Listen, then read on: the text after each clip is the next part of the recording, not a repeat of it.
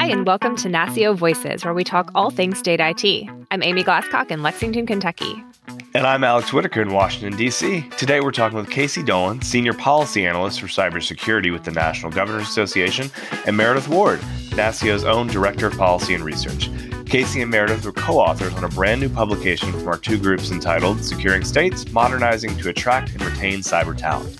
The insights and advice in this report, in my view, are useful for all kinds of state government entities, even those outside of cybersecurity. I think everyone will enjoy hearing what they have to say. Meredith and Casey, welcome to NASCIO Voices, and thanks so much for joining us today. Thanks, Amy and Alex. Thanks for having me again. Excited to be here. Great. Well, we're excited to have you. And we are here to talk about this new report, Securing States, Modernizing to Attract and Retain Cyber Talent, which is a collaboration between NASCIO and NGA. I understand the findings came from a joint roundtable on state government cybersecurity workforce. Can you tell us about the roundtable and why our two organizations decided to hold one? Meredith, let's start with you. Thanks, Alex. So I will say that the origin of this idea came from my twisted brain last year. In the 10 years that I've been at NASCIO, workforce has been such a challenge. Cyber workforce, a lot of people would say, is reaching crisis level in states. And what we really wanted to do is get a bunch of different stakeholders to the table. So NGA being, great partners in the past, we decided to go down this path. And Casey can talk a little bit about our first, how we started out in Columbus. But this publication is a culmination of, honestly, almost a year's worth of effort from the two organizations.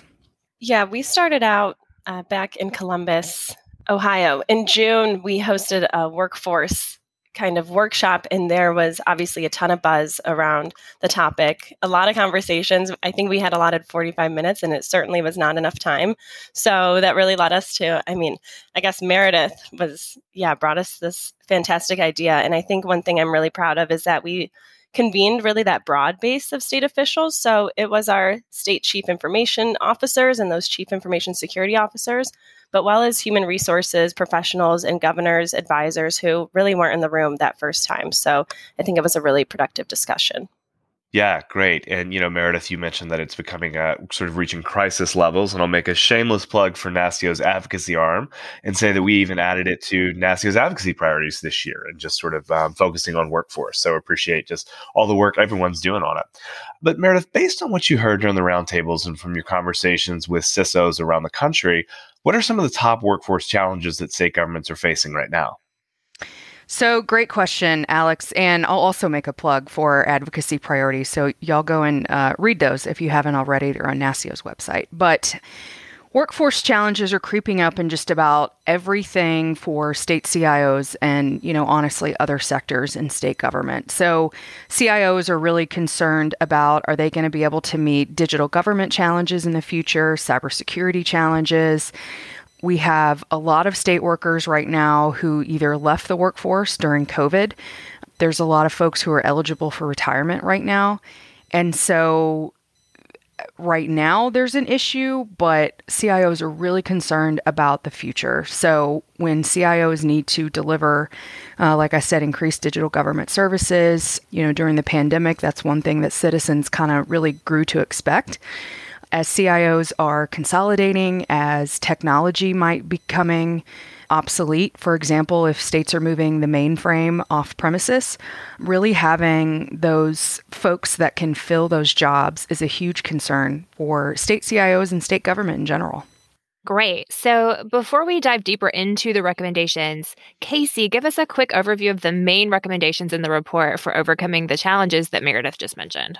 Yeah, sure. So you'll definitely see this kind of pretty early on in our report. But to summarize, I think we can say, first, we want to capitalize on the aspects that make state government an attractive workplace and effectively circulate kind of that marketing campaign that speaks to diverse audiences. And I think we'll talk a lot about that later. But we also recommend, reworking position descriptions to reflect what we call industry standard job titles. We want to reduce those barriers to entry. There's outdated requirements and unnecessary requirements at that. So I think, we want to think about job descriptions being written with intention to bring people in. We don't want to prevent people from applying, especially when there is such a huge workforce gap. I think it's at around 700,000 globally at this point.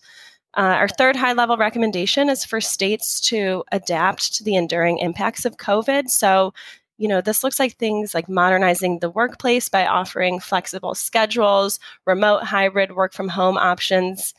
It also means focusing on the culture you're fostering and addressing burnout. And, that's something we've definitely seen on the rise since the pandemic began.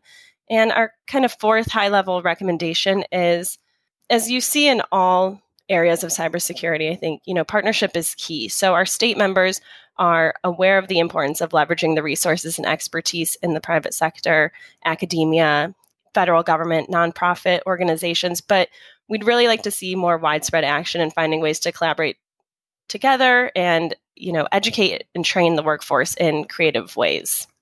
Great. Well, I'd love to dive into all of those a little bit more. So your first recommendation is one that, frankly, I don't always hear about as much when I hear a discussion on workforce woes with state government folks, but I think it's so important, and that is branding the state government as an employer of choice. The state government, if branded correctly, can be a really attractive place to work for people. It makes people feel like they're giving back and have a career in public service. And those are all things that can be very enticing. So tell us about that one. Meredith, let's start with you, and then we'll hear from Casey. Yeah, thanks, Amy. And I think one of the things that really came to light during our work is that government sometimes says, we really need to be like the private sector. And of course, there's some things that government needs to align more closely with the private sector that I could, go into later. But government is not the private sector. They are unique. There are opportunities that workers in state government can experience that you can't experience in the private sector. So really, government in general, does not do a good job of marketing itself. So when we say an employer of choice, two states that really come to mind, Texas CIO's office and the Georgia CIO's office, in their respective states, got best places to work. And that is extremely important. In the Texas case, I think they're the only government maybe on the list in the city of Austin. Mm-hmm. So that's a big deal. And really playing up how people can give back, how people can make a difference.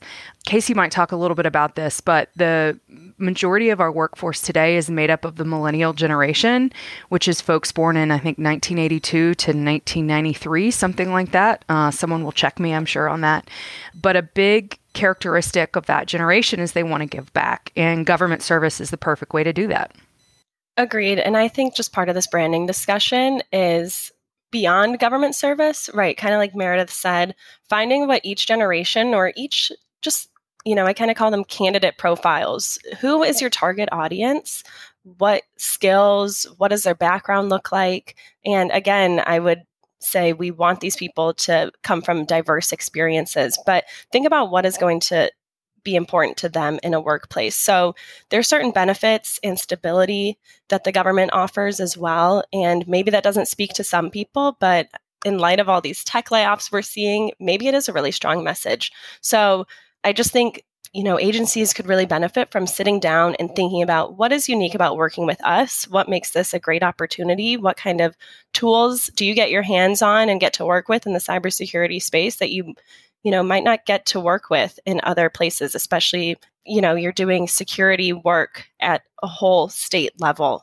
Yeah. Which can be really cool. And I think just being able to kind of convey that in a job description from the outset is important. Yeah, your job could actually be much larger in state government than it might be if you have, one small section of responsibilities in a big private company, for instance.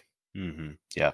So we're just at 3 years, almost exactly, since we all went home to work in March of 2020. And while some of us are back in the office a few days a week, many of us still haven't returned and may not ever. Casey, I'd love to hear how you believe that's changed employee expectations and what states can do to meet those expectations. Yeah, so I think anyone who's listening in to this podcast will hear this question and immediately have a list of ways that their lives were changed by the pandemic, and obviously in very personal ways. Because of the health crisis and the impact of such, large-scale losses, I think people realize that there are some big picture things that sometimes take precedence over work, and that means that balance and that flexibility to be with family, spend time taking care of your mental and physical health, that's become kind of a non-negotiable. So if your employer isn't going to demonstrate that they value you in that way, you can walk away. And now that's gotten far easier. Now that, we've gotten out of that part of the pandemic when organizations were laying off workers and you kept thinking to yourself how lucky you were to still have your job when many of your friends and family were faced with that uncertainty. So jobs, were pushed to a remote work from home environment. We saw that we were able to adapt and use Zoom. It became a household name. And again, initially we saw some challenges in disconnecting from work at the end of the day, but we've become so good at, I guess, kind of refocusing on different things like mental health. I spoke to burnout earlier, and a lot of employers took on initiatives to support their employees, and those are exactly the types of places that people flock to. So speaking broadly here, organizations that forced employees back to the office experience retention losses, and because employees know what they're bringing to the table, they know that they can do it just as effectively from home. They're simultaneously saving time and money from commuting, not having to buy lunch. States, I think, if they want to be competitive in this talent acquisition process, they need to kind of transition to this, quote unquote, post-pandemic world, especially in state government where there are tight salaries. If you can shift and offer those other types of benefits, I think you'd really be doing yourself a service. Yeah, for sure. And we've adapted to Zoom, but Meredith still has to remind me to take myself off mute sometimes. So it's true. It's true. Still have a little ways to go. So something else we are thankfully considering more now in 2023 is diversity, equity, and inclusion and belonging. How should states be thinking about that when it comes to recruitment, hiring, and retention? Maybe Meredith, you first, and then we'll hear from Casey. So, Alex, that's a great question. And I think really building on some of the things that Casey was just talking about, I always try to think about during the pandemic, what are some positives that could possibly come out of this really devastating situation that everyone in the world experienced. And I do think with the pandemic, the civil unrest in 2020 and 2021, the murder of George Floyd, things like that people are really looking at diversity, equity, inclusion, and belonging. I know that our CIOs are. It's something that every CIO has told us in our workforce or state CIO surveys that they are thinking about, that they're looking at. And one of the interesting things is that I don't think that employers have to be everything to everybody, or clearly they're not responsible for everything on an employee. But the important thing is here in diversity, equity, inclusion, and belonging, it's that employees can be their whole selves when they come to work. And so diverse opinions, diverse backgrounds are important. When looking at some of those classic things like gender, sexual orientation, race, religion, things like that, it's really important that we focus on that. It's also really important that we focus on diversity of background, diversity of thought, and getting so many perspectives in state government. So that's how I think for recruitment, hiring, and retention, what states should be thinking about. And it's not something that states can, or anybody can sweep under the rug and not think about, because we talked about that millennial generation. And besides millennial generation, them wanting to give back, they also hold a really high importance on diversity, equity, inclusion, and belonging. I think the statistic is like 75% said that was important to them. And even older generations, like I joke, I'm Generation X. Well, that's actually not a joke. I am Generation X, but that's something that's really important to me as well. So, Casey, what do you have to add to that from some of our work that we've done? So if you need additional reasons on why diversity is so important to an organization, decision-making outcomes are improved, productivity, retention, profitability. And I think when you shift that into kind of a government-focused job, constituents and people who are receiving their services from government want to see people in government that look like them too. Cybersecurity, it is a little tricky because it is right now a pretty homogenous field. And I think there's work that needs to be done long-term to educate people that these kind of careers exist, make it more accessible, especially computer science education and things like that. I am hopeful, but there's definitely near-term actions that can be taken now, and then couple that with the long-term, more education kind of initiatives. I'd really like to see where we are in a few years. Great. And I would just like to say, even though Meredith identifies as Generation X, we are the same age. And I really believe I'm in that bridge generation called Xennials. So Listen, I'm just saying what the data tells us. You're what, a week older than I am. I just 2 didn't weeks, listen maybe. to enough REM to feel like a true Gen Xer. So. Oh man, somewhere Lisa Thompson is upset that you just said that. Anyway, I digress. Okay, so part of the problem is that there just aren't enough cybersecurity professionals in the marketplace to go around. Casey, how can states work to improve the cyber talent pipeline? So there are a few ways. For one, I'm a strong believer in the value of apprenticeship programs and internship opportunities, and I think that these can be developed to provide students with opportunities to gain skills on the job and get them in the door for these types of careers early. Again, we were just talking about educating people on the idea that these careers even exist, and I think that is a great place to get people in the door, kind of low risk for them, especially if they don't already have cybersecurity certifications. There are also programs that target mid-career professionals who are looking to make a pivot in their career. So it's not just undergraduate students, and there's really kind of a wide variety of forms that these types of programs could take. This also kind of leads me to upskilling and reskilling initiatives. So think about the struggle with state government jobs and the fact that salaries maybe aren't competitive, or maybe not maybe, they aren't competitive with what big tech companies are able to offer. However, if you create programs that train workers in completely different sectors of the economy who have lower earning ceilings, this can be a huge opportunity for them and a really big draw.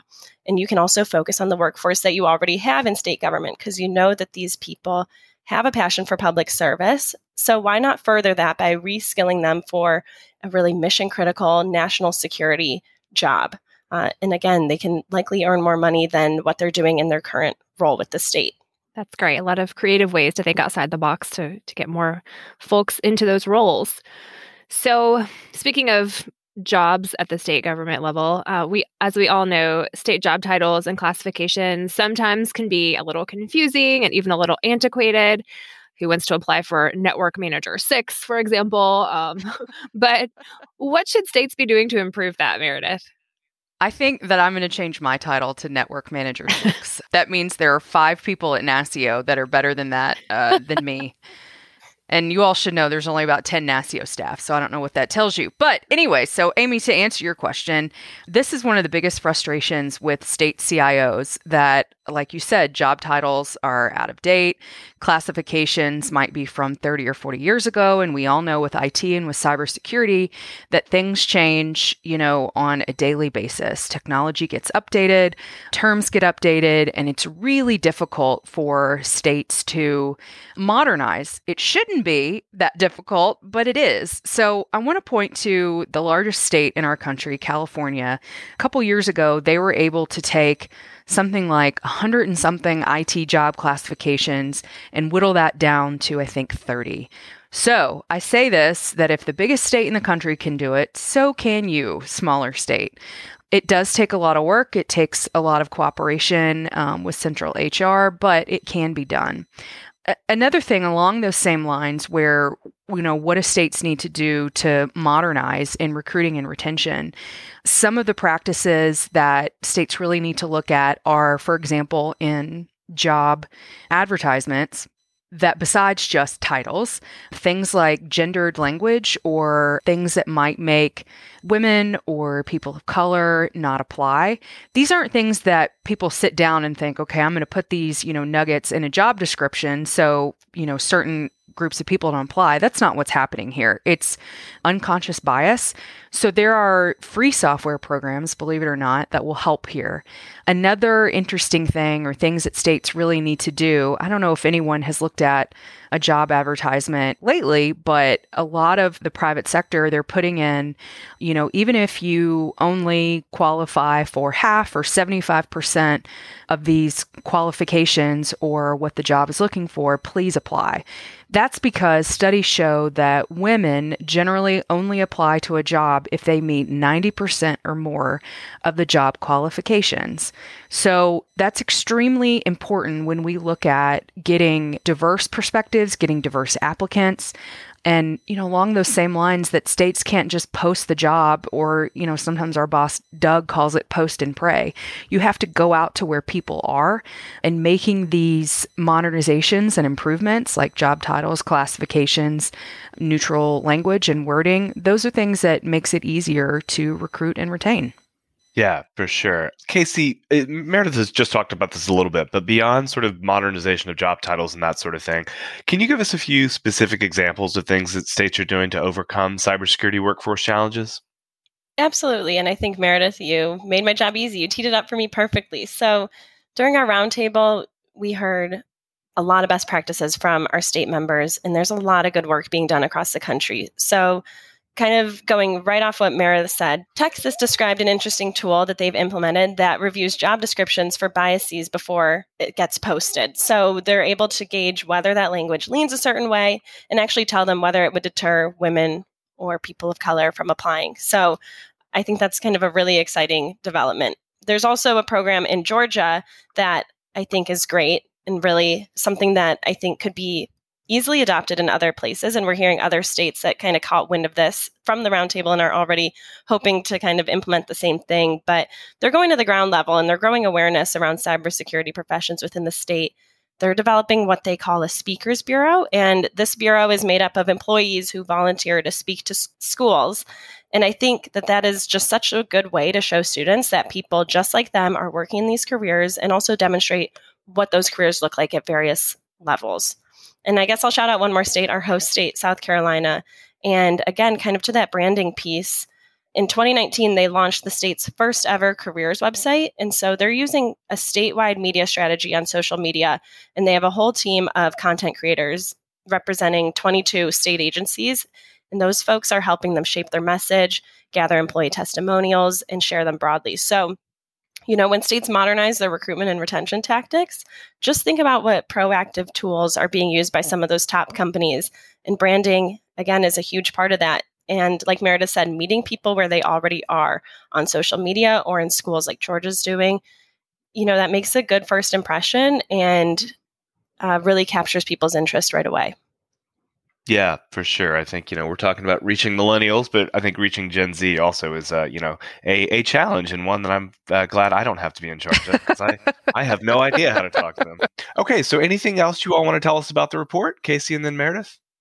Yeah, I guess just kind of more as a parting thought, and I don't know if this is, stated anywhere in the report, but I think it's just incredibly important that we understand, again, I've said this kind of a few times throughout this recording, but cybersecurity is an issue of national security. So these jobs are critically important. And, you're seeing more and more news reports of ransomware attacks on the rise. Threat actors get more and more creative. So we can continue to talk about these challenges, but we're at the point where action needs to be taken. And I think at the highest levels of leadership with governors, and, we're seeing commitments at the federal government as well. But that's really important to get those resources dedicated to programs like the ones we discussed today and really get them up and running. So again, just kind of on that same national security vein, I think public sector is not trying to compete with the private sector. And Meredith said the same thing earlier. We need workers in both of these sectors. There's benefits to working in both arenas. And I think really a culture of encouraging employees to gain experience in both government and the private sector is important to well-rounded professional development and for people to kind of really find where they fit at the end of the day. Yeah, Casey, I couldn't agree more. And I think the crux of what you're saying is, as cybersecurity is a shared responsibility, so is cybersecurity workforce challenges, which is, why we started out on this path to start with. So CIOs, CISOs, governor staff. We've also had conversations with our legislature friends who are very concerned about this and how states are going to meet challenges moving forward. So everybody has a part to play, and there's something that everyone in state government and the private sector can do to help this. But Alex, you asked anything else that we want to mention. One quick state example that I want to mention, and then I want to plug really quickly where people can read the publication in a couple different ways that they can read it. The state of Maryland is piloting a one-way interview project. And so what this does, it's so, hiring managers can record questions. You send it to a potential candidate and they answer it kind of on their own time. So what this does, it really helps neurodiverse candidates. It also helps with scheduling. So people don't have to take off work.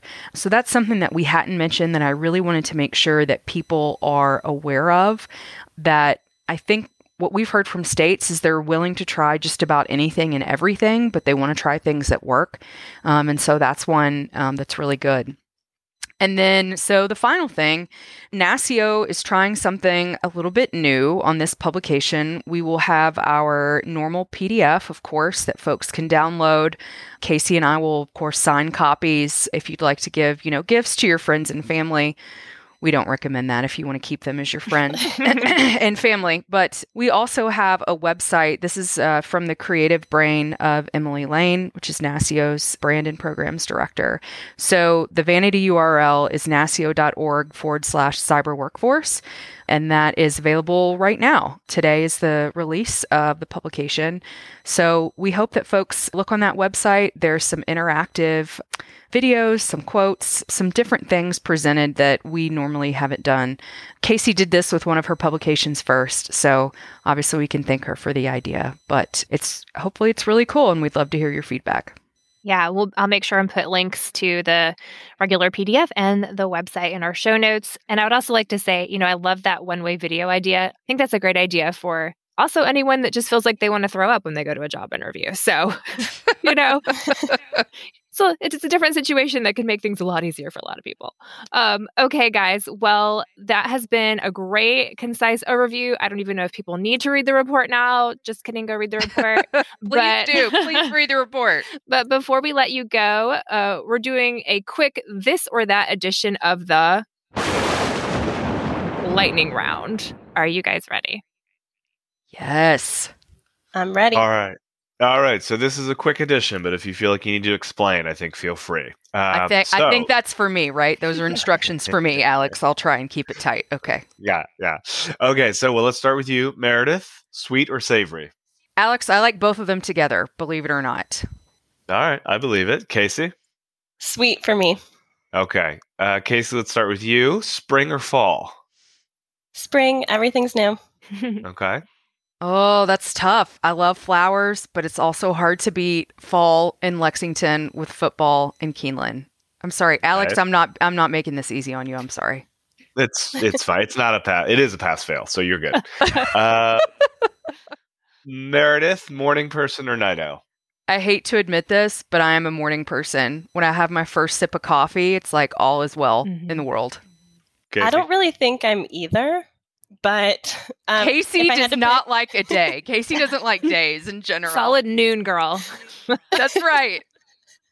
If I had to pick, I would pick a morning person. I think if I publicly manifest that here, it can eventually become true. Awesome. All right. Well, thank you for playing.